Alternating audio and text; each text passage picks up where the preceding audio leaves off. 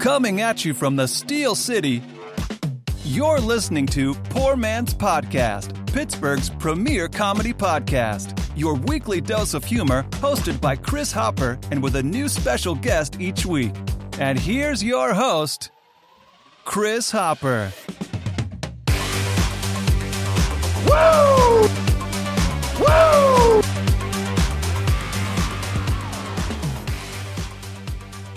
Ladies and gentlemen, welcome to the Poor Man's Podcast Sports Extra.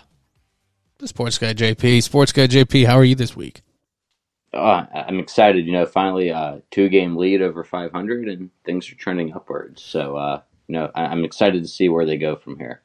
Hopefully they continue upwards. 24-17 victory. 24 points feels like 40 points to the Steelers.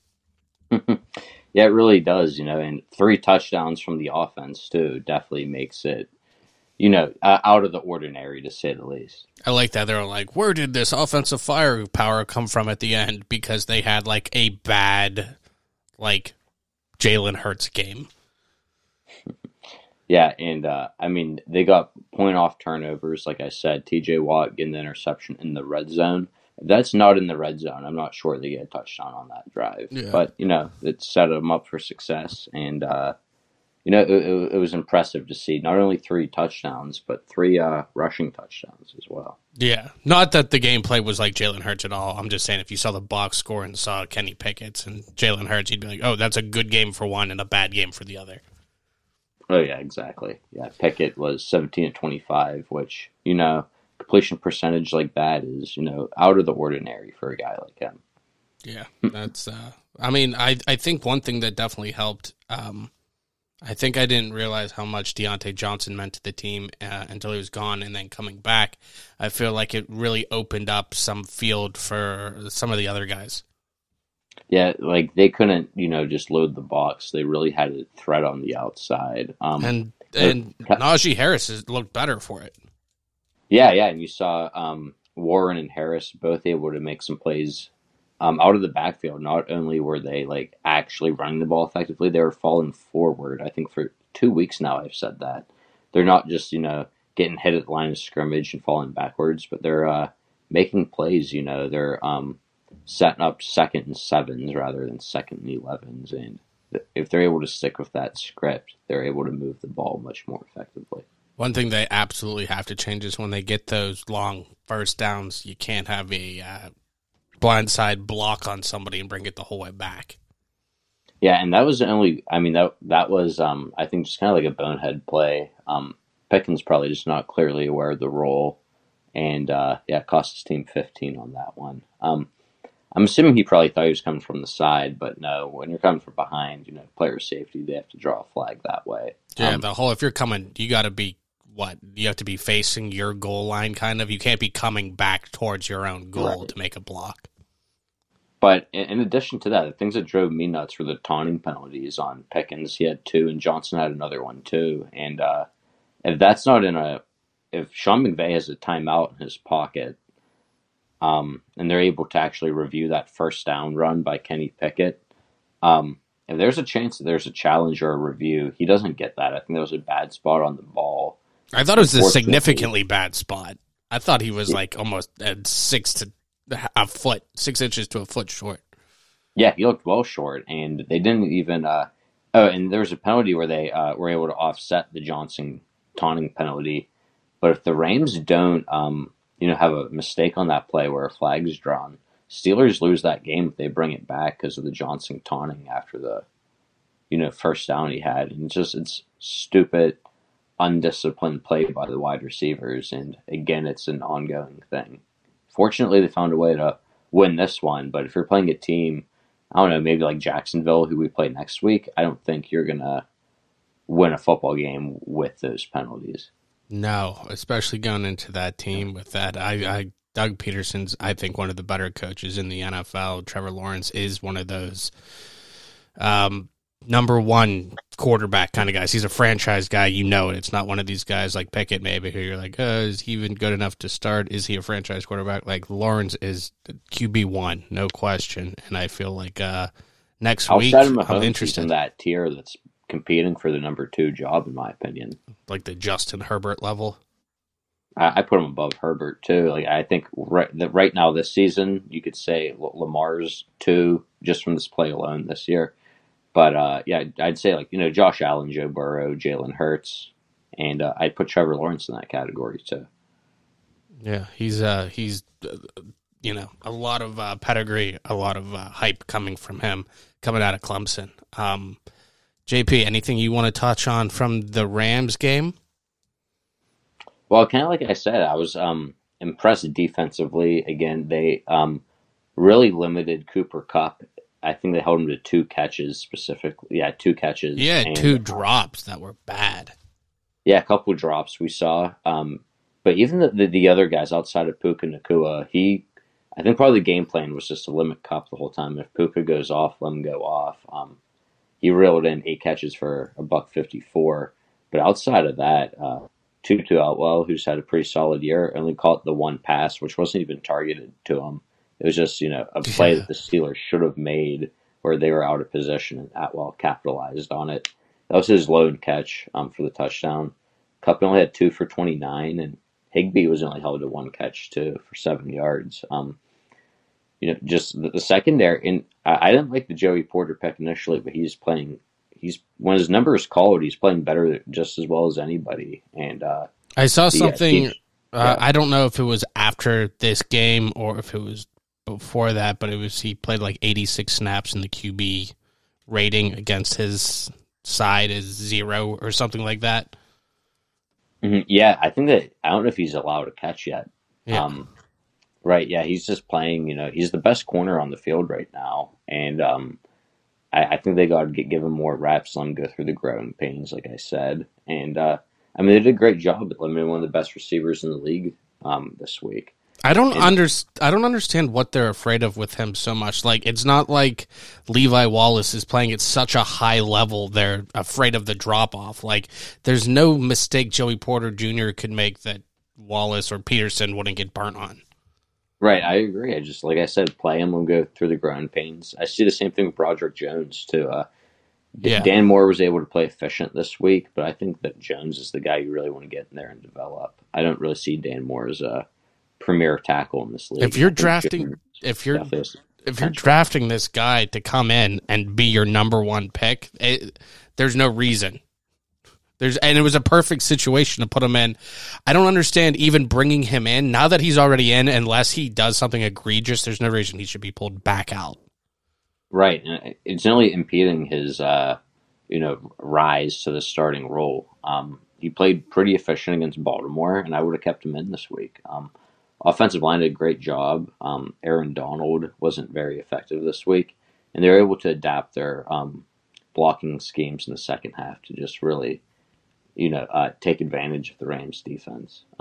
Outside of Puka Nacua, you didn't really see much of anybody from LA this week step up. They were able to hold Stafford, who was he only completed about 50% of his balls. He had that crucial interception to Watt in the red zone. And I think more specifically, the Steelers were able to pull this out because of the lack of a kicking game from the Rams. I was going to Maher say missed an extra point and 2 field goals, and that was really the difference. You saw it in the game script after he would miss these kicks.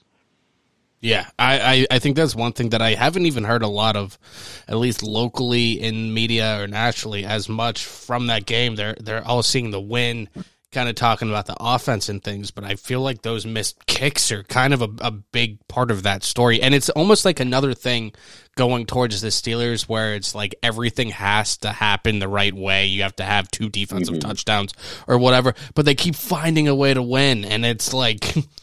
It almost justifies the way they do things because the ends justify the means kind of thing, but the means are just stupid more often than not, and then they find themselves, or TJ Watt puts them in a position. I heard they have like a negative 24 point differential, but they're 4-2 or something. That's so just bad. Insane to me. That's because they win close games or they're blown out. Right, they have no way blowing you out. But yeah, if you can keep a close game, they have a shot. They're able to beat bad teams or quarterbacks I feel like are just stationary at this point in their careers. And that's why I actually like Pittsburgh's chances this past week. And Pickens continued to play well. Johnson filled in tremendously, coming back off injury, and I mean they were the key guys that were able to move the ball and get the offense rolling. I think that like I said, they need to clean up the penalties. I'd like to see more discipline on that end on Tomlin's behalf, but. I think Canada called a pretty decent game this week, and it's the cleanest the Steelers have looked all season. If I had to give credit where credit's due, I didn't think Canada and Pickett necessarily were tremendous, but they were. It wasn't a total disaster. Did you notice how Canada went out of his way to be excited for the touchdown when they showed him? Oh yeah, I think that shows that he listens to people. Then. Yeah, he was. It was definitely the most excited I've seen. He must know something's. Let's just say he's on thin ice, and he's definitely trying to make himself look as good as possible. Well, they made a big deal about how he seemed surprised by Pickett's audible. So I think for every touchdown now, he has to seem super into it. So it seems like he called it. Yeah, I mean, it's fun. It's almost more entertaining to watch him cheer than it is to see like Taylor Swift at any of these games. It's just funny watching him, like pretend to celebrate like anything was on him. Like, did you hear Boswell like in the locker room? Like, there's a video that went out where there's some like good win. Canada was like, good game. We got the W or something, and Boswell like says, "Wasn't because of you." Yeah, I think I did hear that. It's just so funny to me. Like, that's exactly what it's like when he cheers. He's like, yeah, look what we did. And it's like, dude, you did absolutely nothing. Is Canada almost at the point where everyone hates him so bad that he's less hateable?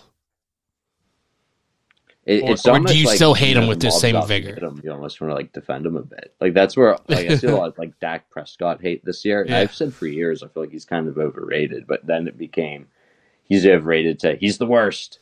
That's how it is with the Jordan and LeBron stuff. Like, I'm not a big LeBron guy, but some of the stuff they come out with like the Jordan arguments, they're like, you guys just hate LeBron James because you want to hate him.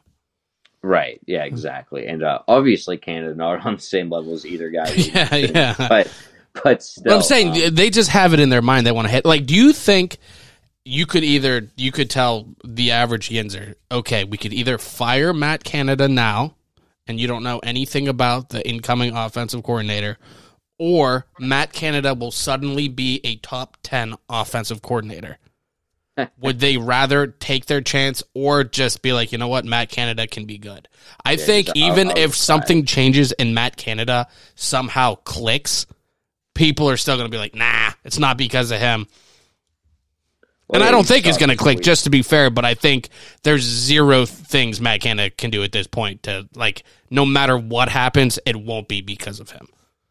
Well, yeah, like you saw this week, too. No one, like I said, they called a pretty good offensive plan, I feel like, in the second half of that game in particular. And no one's going to give him credit. Now, it wasn't like a total beatdown or, it wasn't Miami and what they're running by any means. So, but to Canada's credit, like I said, it seemed like there was consistency in the play call. It had some rhythm, and everyone wants to say it was all Kenny Pickett and George Pickens and all these guys, which they went on and executed, but at the same time, it wasn't a total mess. Like, I felt like they were pretty comfortable with the way the game was called this week. Yeah. I mean, and let me just say this, so there's no confusion about it. I do not think Matt Canada is a good offensive coordinator. I think he's probably the worst, and I don't want him to come back. That being said, I'd still like the offense to be good. So, I mean, I'm cheering for the logo more than the person. But I do think, I think he's going to be the scapegoat regardless at this point, deserve it or not. Speaking of scapegoats, the reason they got out of this game in the first place, too, was Witherspoon, former Steeler, got called for pass interference. I thought that was a horrible call. And it's what set up the Steelers to, kneel the ball and, move the ball in that final drive there. They got bailed out by a penalty, which was set up by missed field goals, and they missed the spot on the Pickett first down, like I said. They got bailed out here at the end, too. I feel like there's some bad calls at the end of games recently, or maybe I'm just noticing it more, but it seems like there's been some missed calls that have really affected some outcomes. Yeah, normally I feel like it's them swallowing the whistle and guys getting away with pass interference, but the past couple weeks I've seen guys who I feel like haven't interfered and have gotten called. Yeah, I mean, unless it's like the Saints playoff game, who was that? The Saints and the Rams with that pass interference. Unless it's something like this, I'd rather them just let them play and err on the side of not calling a penalty. But just because when you make the wrong call and call a penalty when there wasn't, it's worse than the other way around, I think.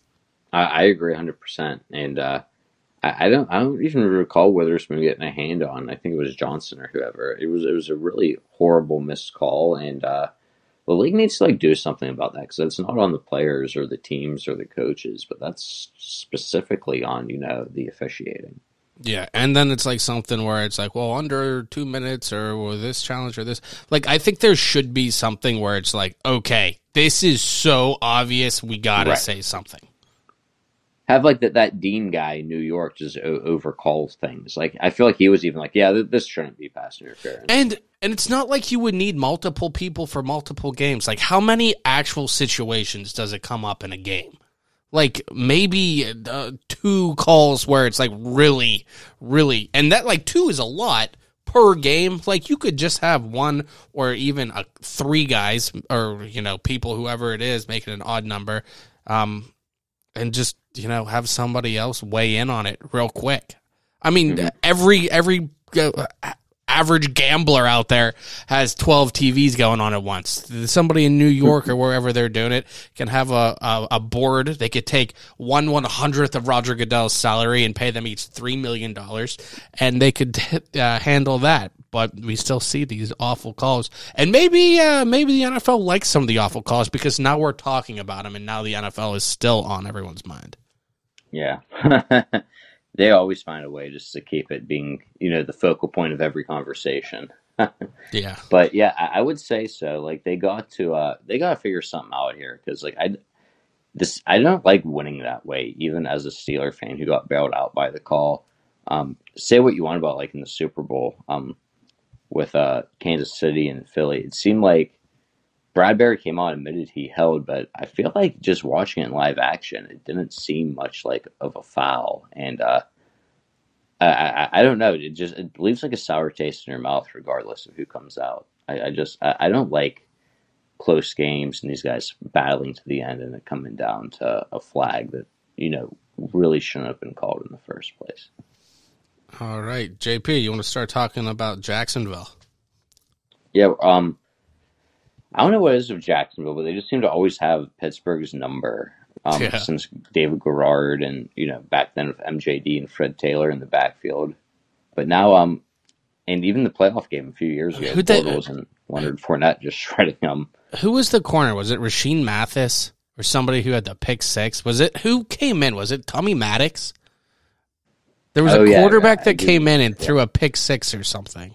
I forgot about that. It's like snake bitten with Jacksonville. Yeah. No, to be honest, I love Trevor Lawrence. Like I said, I think he's in the conversation of anywhere from 5 to 2 if you want to talk about best quarterbacks in the league. And they got some playmakers. Christian Kirk's coming along nicely, as breaking through really as a number 1 for him. Even Calvin Ridley's there. Travis Etienne's coming off a couple weeks where he scored multiple touchdowns. And Travis Etienne, I think Jacksonville's better than people give them credit for. They're 5-2. I think they're I think 13-5 in their last 18 games or something. Travis Etienne was drafted right around the same time as Harris, right? Or they were in discussion for being draft. I think it may have been the same draft as Najee. Yeah, because I thought they were the top 2 backs, and I thought there was discussion whether Harris or Etienne would be the first. But maybe I'm remembering that wrong, because I thought I remember Etienne being on a mock draft for the Steelers, and then Harris ended up being there or something. Yeah. But Etienne seems to be doing pretty well this year. Yeah, he's coming along nicely in this offense. Like you said, Doug Peterson, I think, is one of the best coaches in the league. Very underrated. And I don't know, just given the history, and I think just they have such better quarterback play than Pittsburgh. I give them a slight coaching advantage, and I think the quarterback play is just substantially better. Playmakers are both there. Steelers, I definitely give the edge to on defense and even special teams. Now that Gunnar Olszewski was released, did you hear that? Yes. I heard 28 touches and 4 fumbles. Wow. Yeah. And don't forget the one touch was a toe tapper on the sideline for one of the worst plays of all time. But no, I hate to say it. I think Jacksonville is going to take it this week. I really do. I thought the Rams were going to win last week, so who knows? It's in Pittsburgh, correct? I believe the next 3 games are all home. Mm-hmm, it is. I think Trevor's first exposure to Pittsburgh, if I'm not mistaken. But he has some. He can move the pocket and use his legs to expand plays more than Stafford does at this rate. I like Trevor Lawrence to have himself a good game against the secondary. I think that they'll get they'll get after him a bit, get a sack or 2 from Watt, but only way they win is with some ridiculous turnovers that set up short drives. Other than that, I think if Jacksonville plays clean, they'll find a way to win. Yeah, I agree, but that is kind of the name of the game kind of with the Steelers is you have to play clean, and TJ Watt or Alex Highsmith has been known to force a fumble, or even Watt's pick in the last game was really, really nice for somebody that you mainly see rushing the quarterback. Mm-hmm. I like Jacksonville. I really hope to see, like we were saying a second ago, more Joey Porter Jr. I really think he needs to be in there more. I liked Patrick Peterson's signing because I was like, oh, we got a veteran guy to be in the locker room. Maybe he should be in the locker room a little more and a little less on the field at this point. Yeah, I agree. I want to see more Porter. And that rookie D. Lyman, he's played well too in Cam Hayward's absence. Benton, I think. Yeah, Herbig had a sack last week too. We haven't seen any, what's his name, Darnell Washington, even though everyone was loving him out of the They draft. loved him in camp as a blocker. He could jump out of the gym kind of thing. His catch radius was insane. Well, I guess, isn't he 87? He's a big guy, and he seems like he's not even like, he played for a little bit with Freiermuth out, and I don't think he was even targeted at all, and if he was, I don't remember it. And I don't remember seeing him like clearing a hole for anybody or making any insane block, Right. I don't know if it's if he's not performing in practice or what it is, but yeah, it's strange. Like everyone was pretty big on him locally, and I know, the size coming out of Georgia, everyone was real, excited for it. But I consider that the other picks so far for where they were drafted to be pretty productive when they get their playing time. It's just a matter of fact of getting them out there and let them develop. JP, just because we were talking about Georgia, it makes me think, who do you think would win in the Southeast Showdown? So the Southeast Showdown is going to be the NFC South All-Stars. Okay, so think NFL Street, you got the NFC South All-Stars, okay? So what? You have the Saints, the Panthers, the Bucks, and the Falcons. Or you have the SEC All-Stars. Who do you think wins between the NFC South and the SEC? NFC South would mop the floor with them. Oh, yeah? Yeah, easily.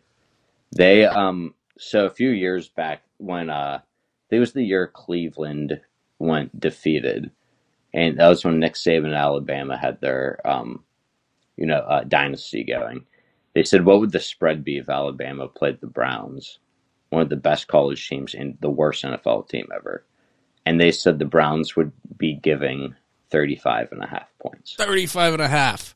I would take Alabama 35.5 over the talent in the NFL is substantially better because every single NFL player is an NFL player and not every college player is an NFL player. I agree with that if it's Alabama. But we're saying the entire SEC. Okay, so how many SEC guys get picked in the first round? 6, maybe? Yeah. Okay. So we get 6 first-round guys against all-stars? No. What do you think the spread is? I don't think the SEC ever wins, but I really don't think it's as... If you're giving me a division all-star team, so I'm getting like Chris Olave and Mike Evans and all these guys, it would have to be 40 points about, would be my guess. Well, I guess if you are playing the all-stars. Say you have the you have the NFC South round robin, okay? It's the Falcons, the Panthers, the Saints, the Buccaneers, and the SEC All-Stars. Well, could I argue Bryce Young, who's been one of the worst quarterbacks in the league up to this point, would be an SEC All-Star flying colors, considering he won a Heisman? Yeah, I would think so. Yeah, so I feel like just the talent level of the NFL is that much better. Do you think in a full season, the SEC All-Stars go defeated against the NFC South, if anyone's still listening? Yeah, I feel like a college all-star team would never beat an NFL team. I don't think so. I think that they might find a way to come close against the Hugh Jackson Cleveland Browns. But yeah, overall, I do agree. I do agree. There'd be no chemistry on an all-star team. Well, I'm also saying, like, you're saying that like you're thrown together. I'm saying, okay, you have the all-star team. Say you have the all-star team from 2019 who's in the NFL now from the SEC. I bet you could field a team of SEC guys. Mm-hmm. Yeah, it'd be who were all in college at that time. Experience. But yeah, fresh out of college, there's no way. Right. So, but if you did take a random, say, the SEC All-Stars from 2017 to 2019 and played them against the Browns from that year, I could see it being close, maybe. I don't know. Well, yeah, if you do it that way. I'm sure we could keep turning it until it's completely whatever we want it to be. But right. Yeah, fresh out of college, no way. Maybe if it's like what you're saying, then you're getting Jamar Chase and your Joe Burrows and all them. Exactly. Maybe if you get the right years, then. Mm-hmm. But a rookie era of all those guys, I would say no. All right. JP, you want to make your picks then? Or do you want to talk any more about Jacksonville? No, we could go off to the picks. All right, then. Let's start with number one. Number one. And the reason I was able to segue so quickly into it is because I am going to take Jacksonville this week as a pick. Normally don't pick Steeler games, but this week when I was looking at all the spreads and the teams, I do like them. They're -2.5 heading to Pittsburgh. Steelers right now, they're like the opposite of the Dolphins, even though their records are nearly identical. I don't know how, but Steelers bottom 5 in passing yards, rushing yards, yards per carry, and passing and rushing touchdowns. Bottom 5 in every offensive category. Jacksonville, people don't remember, but they're coming off a Thursday break, so they get 10 days rather than a full week, some extra time to prepare. And their defense, believe it or not, is second in interceptions and first in takeaways. And their offense has averaged 29 points in their last 4 games. All right. Yeah, I think it's going to be a relatively close for a minute, and I think Jacksonville pulls away. It comes down to a ridiculous turnover on Pittsburgh's behalf, if anything. But I do like Jacksonville. JP, we were just talking a week ago about Cleveland Browns' defense. They gave up 38 against the Colts and backup QB, right? Yeah, Gardner Minshew had him. He turned the ball over, but he had himself a day. If he takes out one turnover, they win that game. Is Gardner the best backup quarterback in the last 5 years? He's one of them. I've been a Minshew fan for a while now. I think he is a top-notch backup. Is he the best? I don't know. There's plenty of capable ones, but he's one of the better ones, I think. I think he's worth stashing on a roster, capable of starting. Yeah. I like him. I don't know that I like him to really make a push as like a franchise quarterback, but if he has to come in for even 4 games, like I feel pretty confident with him. Yeah, I do too. Real big on Minshew. And he's the coolest player in the league. Who else do you have on that list? Say 3 players. Who are the 3 coolest players on Sports Guys JP's list? Who else is cool? I like. I'm a Micah Parsons fan because he's a throwback to me, but I don't know if he's like the coolest. Sauce Gardner's pretty cool. How about if you had to get a jersey of somebody in the league right now? Who is it? Jersey. I'm also a George Kittle guy.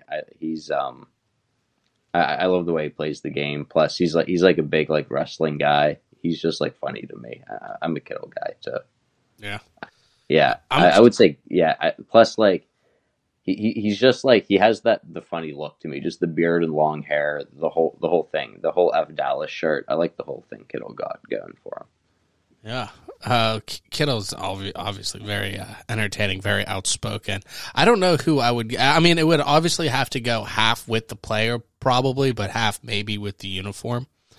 I'm a defensive guy. I think I don't know where I'd go with because none of the safeties or anything in the league. I always was like a John Lynch or Brian Dawkins or some guy like that. Troy Polamalu, somebody defensive back, Champ Bailey. But, like, nobody like that really got me now. I mean, T.J. Watt is probably the coolest defensive player in the league. And not to be a homer, but he really is.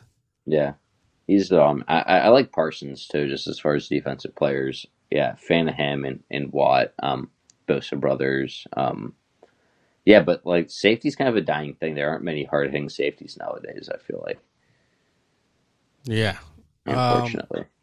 I'll think about it for a second on that. I'm sure I'll have an answer in a minute. But, JP, let's go to number 2. All right, number 2 this week. I'm going to take the Falcons going on the road against the Titans. Falcons are -2.5. And I'm bigger on Atlanta than a lot of people were. I said before the year, and I stand by it, I think they will be a playoff team. Maybe the 7th seed. I don't expect a run, but I think they'll make a push here. And Tennessee, they've just been a mess all season. They're looking to trade off some of their guys. Byard, the safety, was already traded away. Tannehill's going to be out. I think they're going to start Will Levis, I heard. It's either going to be him or Malik Willis. But I'm not really confident either one of them coming in making a start this week. Tennessee's actually last in total touchdowns, and they're last in takeaways. Losing a Pro Bowl caliber safety and their starting quarterback's not going to help. And the Falcons going against Derrick Henry this week, but I know their defense is prepared this week because they allow the fewest rushing touchdowns to running backs and only 3.7 yards a carry. Not a big Desmond Ridder fan, but I think he can play efficient enough. They'll rely on the run game. Bijan Robinson will be healthy. I know he was dealing with an illness last week. He should be healthy this week, and I'd like Atlanta to win this one and cover. All righty. Let's go to now, JP. I don't know if you'll know this. Mark Andrews for the Ravens. He was out for a couple of weeks, wasn't he? Did he miss time? Yeah, this year. I know he did last year. Did he miss any time this year? Okay. Or maybe I'm losing my mind because I thought that he played and they were like, "This is Mark Andrews' first time of the year." But he's third in the league or fourth in the league in touchdowns. So I was just saying that would be insane. He's 5th in the league, or he has 5 touchdowns. Tyreek Hill has 7, and then Jordan Addison's actually 2nd in the league with 6. He's coming along. Yeah, I don't think Andrews has missed time this year. Now that you mentioned that stat to me, maybe he just didn't have a catch in the first game or something. So I'm still saying this over the course of 4 games, which I mean, obviously he played 5 games, so that does take away from it. But he obviously is coming on strong in the second part. Or not the second part, but like the last few games. Mm-hmm. Yeah, he's definitely one of the best tight ends in the league. Second in the NFL is your boy Steven Nelson. In touchdowns? And interceptions. I was like, where's this coming from? Yeah, he's playing both Mark ways. Andrews came into the fold. Yeah, no, I was just looking at some stats. But okay, what are we on? Number 3? 3. All right. 3 this week. They changed the line. It was +1, but now it's moved to -1.5. But I'm going to take the Vikings -1.5 against the Packers. I guess after the victory over San Fran, people are riding the Vikings a little bit, so I'm going to ride it with them here. The Vikings have actually won 3 of their last 4, despite the lousy start. Packers have only won one of their last four, scoring 20 points or less in all of those. And in those last four games, Jordan Love only has 4 touchdowns to 7 interceptions. And Vikings, that they're coming along this past week against San Francisco. They looked much better. Cousins won a primetime game, surprisingly. Todd Hawkinson and Jordan Addison are stepping up big with Justin Jefferson out. Cousins also in his career has a 3-to-1 touchdown to interception ratio versus Green Bay in his career. So I think Minnesota is actually going to pull this one out. Green Bay, they call conservative game plans with Jordan Love. I think the Vikings will be more prepared and more confident of their quarterback and find a way to pull it out. You know what jersey would be cool, and I think it's just because it's going to be on the rise in the next 2 years, is Aiden Hutchinson.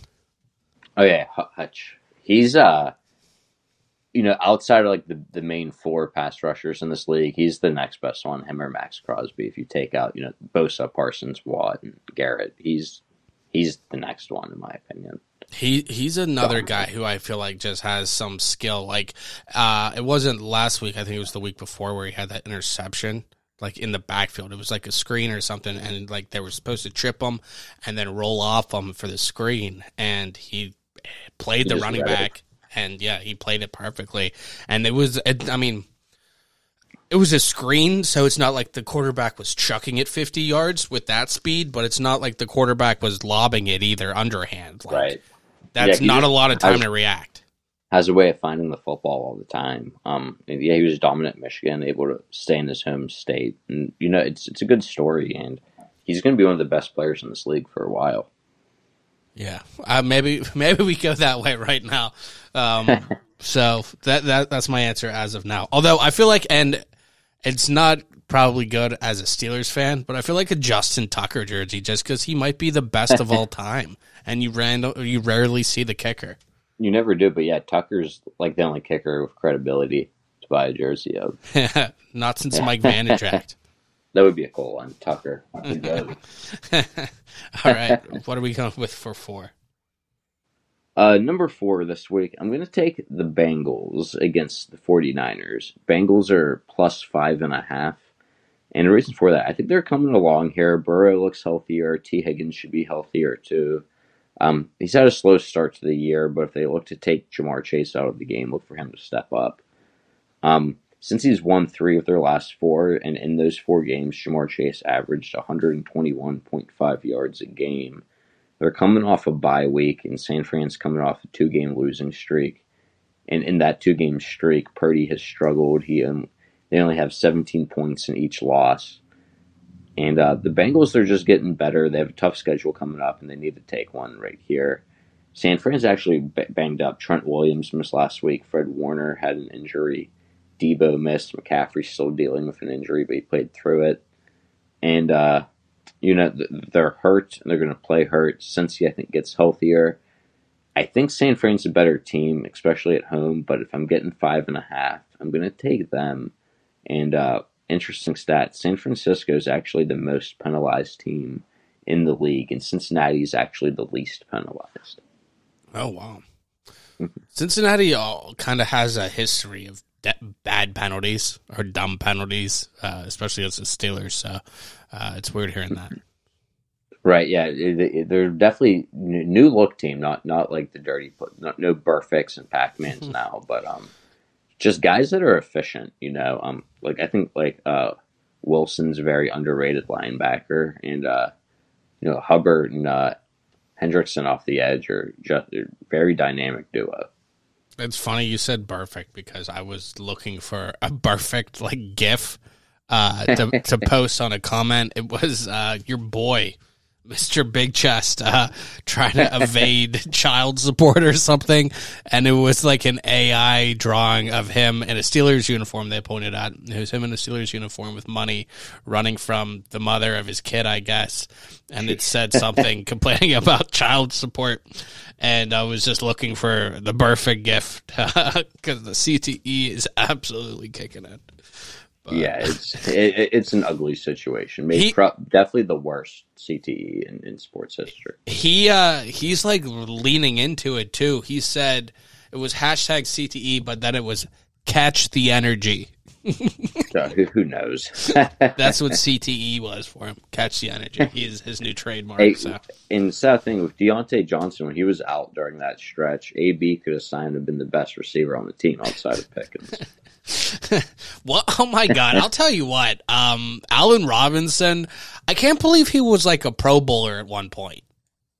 Yeah, like his first couple years with Blake Bortles as his quarterback too.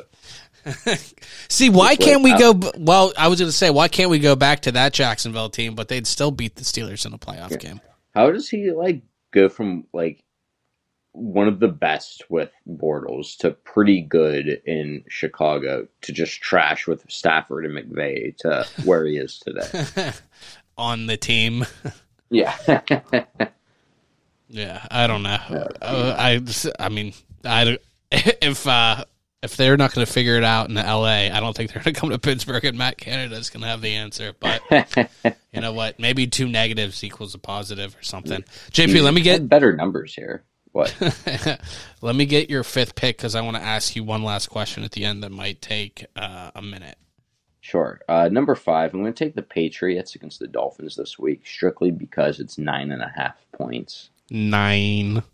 It was up to 10. I need that as a sound drop. Sorry.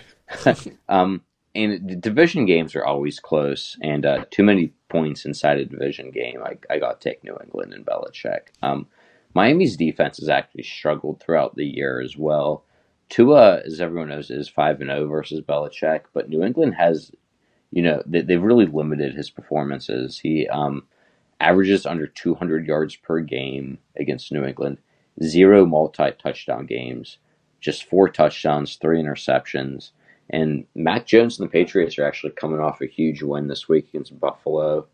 And I think they're going to just get physical the way Philly did against Miami. And, Miami, they're built for like a track meet, not a street fight, as I've heard. If New England can control the line of scrimmage on both ends, it'll be more competitive than people think. I think Miami definitely takes it, but I think New England keeps it within a 9.5 point spread. Is Tua better than you thought he would be in the NFL? I didn't know he had like limitations the way he did, but it doesn't hold him back. Do you think that's because of McDaniels? In a way, but like he won games with Flores, who had no faith in him either. He's a very efficient, accurate passer, and he could play the pocket. He's not he's a little undersized and doesn't throw the deep ball particularly well, and he has the best receiving duo in the league and a great coach. But at the same time, when he's been hurt and Teddy Bridgewater or Skylar Thompson have come in, they've struggled, and I think it says a lot about the intelligence of Tua that he's able to work this offense and, with all the motions and, all the play calling, he's able to execute at a higher level. And I think he's more like intellectually playing the position rather than physically. And I don't think many quarterbacks thrive in a system like this if they don't have those intangibles.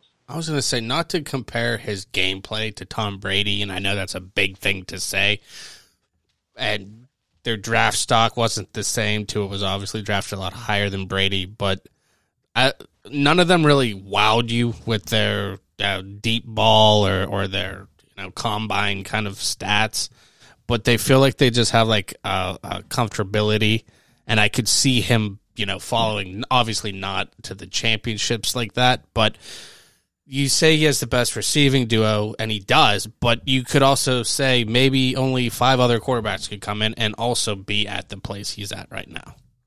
Right. And I don't think he plays at a high level like anywhere else. Maybe like in San Fran or in Miami. I don't really think he goes to like a Tennessee right now. And like I think that they're slightly better, but I don't see them as a real contender. Yeah. Whereas he is a real contender in Miami. But I also think, maybe other than, say, Patrick Mahomes, or I would say Joe Burrow, but this year he's not looked great, or say even Josh. If you're not a top 3 quarterback, I don't see a lot of people going into, say, Tennessee and taking over. Yeah, they've had success under Vrabel with Tannehill. But Oh, yeah, that was just the team you were saying with Tua or somebody. Yeah, with Tua. But yeah, I think of Tua, he kind of needs help to be elevated. He's kind of in like the Dak Prescott category for me. He's kind of anywhere in that Do you 10 think to Dak 15 would be range. as good with Miami as Tua is? Because I think if Tua went to Dallas, I would fear them in the playoffs, and I don't fear the Cowboys in the playoffs with Dak. Yeah, I mean, Tua's definitely a more accurate passer and distributor. But I think Dak has a little bit more mobility in his game and throws the deep ball a little bit better. I don't think Dak chokes, but I also feel like Tua would find a way to win. I think that was the comparison I was looking for with Brady, and that's a bad comparison because he's the greatest, and no one's ever going to touch that. But it's also you don't fear something. I feel like if he would go into a situation like that, I feel like he's a winner. Yeah, I think you've seen that from high school and college, and yeah, that's what his forte's been. He just wins football games, and I think that's what it is. It's it's not the combine thing. It's intangibles. Mm-hmm. I mean, we've seen that with Pickett in the fourth quarter. Believe it or not, for as much as I like to knock him, he's been good in his fourth quarters. He already has, I think, 6 fourth quarter comebacks. Yeah. 5 or 6. I like Pickett. I like him, and I want him to do well. I don't think he's top tier, take over a game. Right. Or at least the guy that's going to go out and put up the fantasy numbers. Right. But I do see him making an ugly win in a playoff. Yeah, finding ways to win against teams that are on their level. I don't really see him beating a real competitor. I don't see him dueling with Mahomes or something. Right. But I also could see him not messing it up against Mahomes. Mm-hmm. And hoping TJ Watt does something. Purdy right now, though, with a 2-game lot, if we see more film on this guy, Kirk Cousins will be available for trade. I think you could potentially see Kyle Shanahan with the history of Cousins. Maybe the Niners make a move for Cousins in this upcoming week. You like that? Yeah, I would like that a lot. Do you actually think that they would do that? I feel like if you're doing that, you're completely you're done on Purdy. Yeah, but are you calling it on Purdy if you're the Niners and you do that? I mean, there's limitations to Purdy's game. I think Cousins is better than Purdy. I think Cousins gives them a better chance of winning a Super Bowl than Brock Purdy. I agree. But I also feel like it's almost the same as how the Steelers are with Jones. If you're gonna bring them in, I feel like you roll with them. You don't bring them in and take them out and then bring them back. So I think if they do make a move, you're saying, you're done with Purdy. Yeah, I think not that Purdy's an issue necessarily, but if they don't win a Super Bowl, it's not going to be because of the coach, not because of the defense, not because of the playmakers. It's going to be because of the quarterback, I feel like. And I feel like Cousins gives them the best opportunity to win. Do you think Cousins gives them the best chance to win in a playoff game? Are you confident in Cousins in a playoff game? Because he's not that he's necessarily been the problem all the time, but we haven't seen him in a Super Bowl with some pretty decent Vikings teams that have had pretty good records. Yeah, but we also haven't seen him with maybe the best coach in the league and with the play. I mean, with George Kittle, Christian McCaffrey, and Debo, Ayuk, Trent Williams, in that defense, I feel like that team alone, if you're able to get to Super Bowls with Jimmy Garoppolo and almost with Brock Purdy, you just put Cousins in there. They're going to be a better football team, and they'd be a real contender. I agree 100%. Yeah. I'm just curious to hear what you'd have to say. I don't hate Sam Darnold there as a backup either if he was thrusted into the role. I feel like they would be successful. Yeah, I think the 49ers are going to be good regardless of who they put in there as long as he's not going to turn the ball over.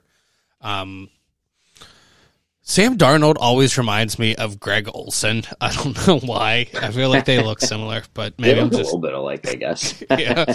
I just feel like they're like the same character. But I can't even remember what I was going to say now. I do think this is really funny. This is a complete side note. Was there anything you wanted to end on? Sorry, before I completely changed the subject.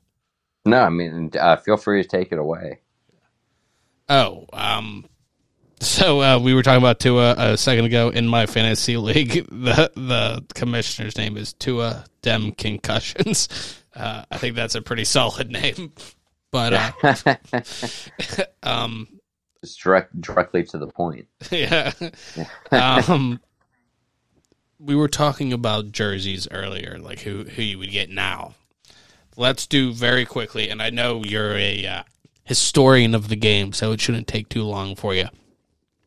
Well, it wouldn't be hard for you to name people. Maybe it'll be difficult to narrow it down. If you had to get a jersey, it's 6 different jerseys, one from the 70s, 80s, 90s, 2000s, 2010s, and 2020s. Who are you getting from each decade? Oh, each decade. So we're starting with the 60s? Well, if you want to do the 60s, we can do the 60s. I mean, I was just thinking like... If you want your boy Jim Brown. Well, if we begin, let's say 70s, and like 60s/70s, I'm going Joe Namath. Okay, solid pick. That's my first pick of an all-time football jersey is Joe Namath. 80s.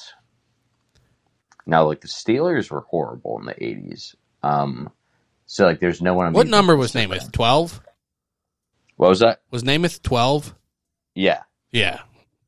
Namath is one of the coolest players of all time, but also, as much as I hate to say it, one of the most overrated players of all time. Yeah. At least statistically. I agree. His swagger is unmatched. Right. And speaking of swagger, so 80s, I would either go McMahon or Boz. Yeah. You go just because I think Bosworth is such a cool jersey, and McMahon is also one of my favorites. McMahon's cool and has some, at least a championship to show for it, and plays with an iconic team. Bosworth is just funny. What, the 55 Seattle? Yeah. Do you have it? Do you have it ripped? A lot of these picks. Do you have from the 80s. Do you have 90s? the neck ripped? Yeah. From the 90s, I've always been a Barry Sanders fan, but I would probably go Sanders or Sanders, Deion or Barry Sanders. For 90s, I definitely as I either go, and like I was saying earlier, I'm a defensive guy. I either go Deion Sanders. Do you go Cowboys or 49ers or Falcons? I would probably go. I go Cowboys. I think probably. Although 49ers is kind of cool. I think. And I think Falcons are kind of cool. Yeah, too, but, just anyone but the Ravens.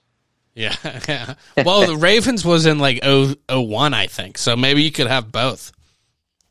Yeah. It would be such a random jersey. Just I don't even remember him playing in Baltimore. Yeah. Oh yeah. 2000. Yeah. So 90s. Yeah, I'd go Deion too, or Rod Woodson. Mm-hmm. Rod Woodson would be cool. So Charles Woodson, but I guess that's more 2000. 2000 2009 though. I have a couple. Like I have a Priest Holmes and Ricky Williams, who are like two of my favorites. Ricky Williams is a cool one. Yeah. Those are two of my faves. If I had to get a new one, though, and I have a Randy Moss, even though it's a Raider one, disappointingly. I forgot. I would, from that era, I like T.O. I would consider getting either T.O. or... It can be one you already have, if you want to say.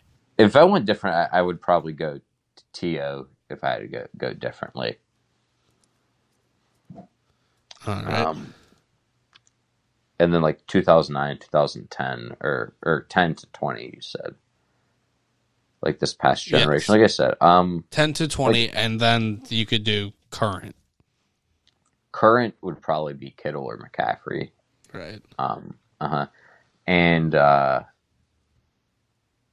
probably just like Tom Brady. Like I don't have a Brady jersey, and I'm a Brady guy. He's the GOAT. I would probably say Brady. Yeah. Fair answer. 70s, I think I go Larry Zonka. Zonka, that's cool. Yeah. Like, there's a lot of 70s I like. Like, I'd like Dave Casper, any of those Raiders. Yeah. But, yeah, Raiders. Joe Namath, to me, is the one to get. 80s. Dude, LT's pretty sweet. As much as I'm not a fan of the Giants, LT's sweet.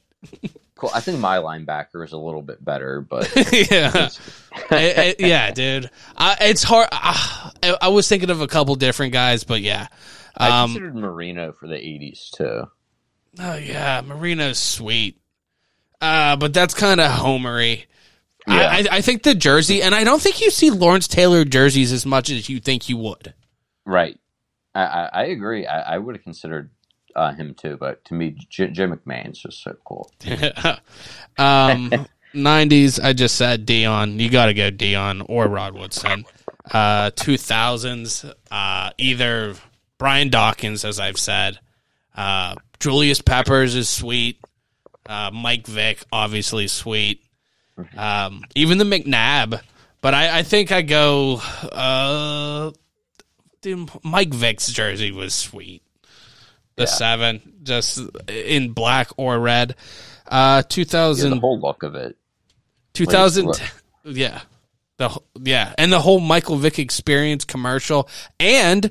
not to mention, not everyone remembers this, the coolest football of all time, the 5-panel Michael Vick football.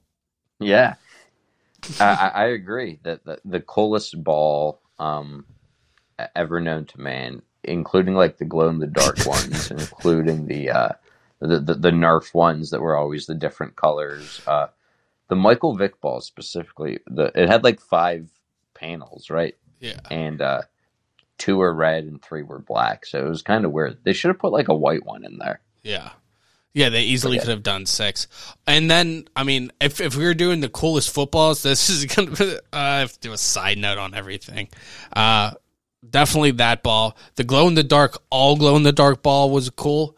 Although I remember ordering one and they sent me a different one that was like black with glow-in-the-dark lines on it, which was completely different. Like, why would you make any of a glow-in-the-dark ball black? Like, the whole point of it is to see it.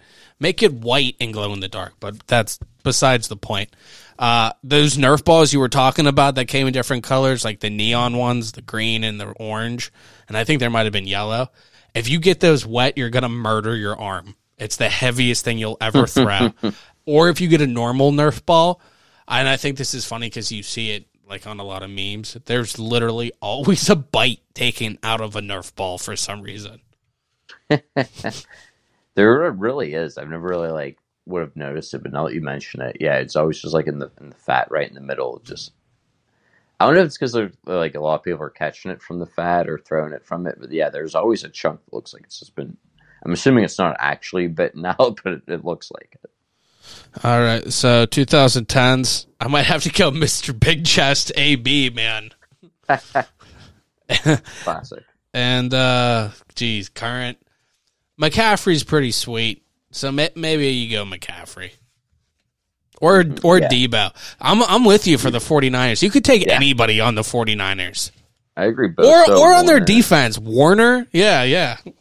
Or what's his name? Ofunga? Like their whole team is sweet.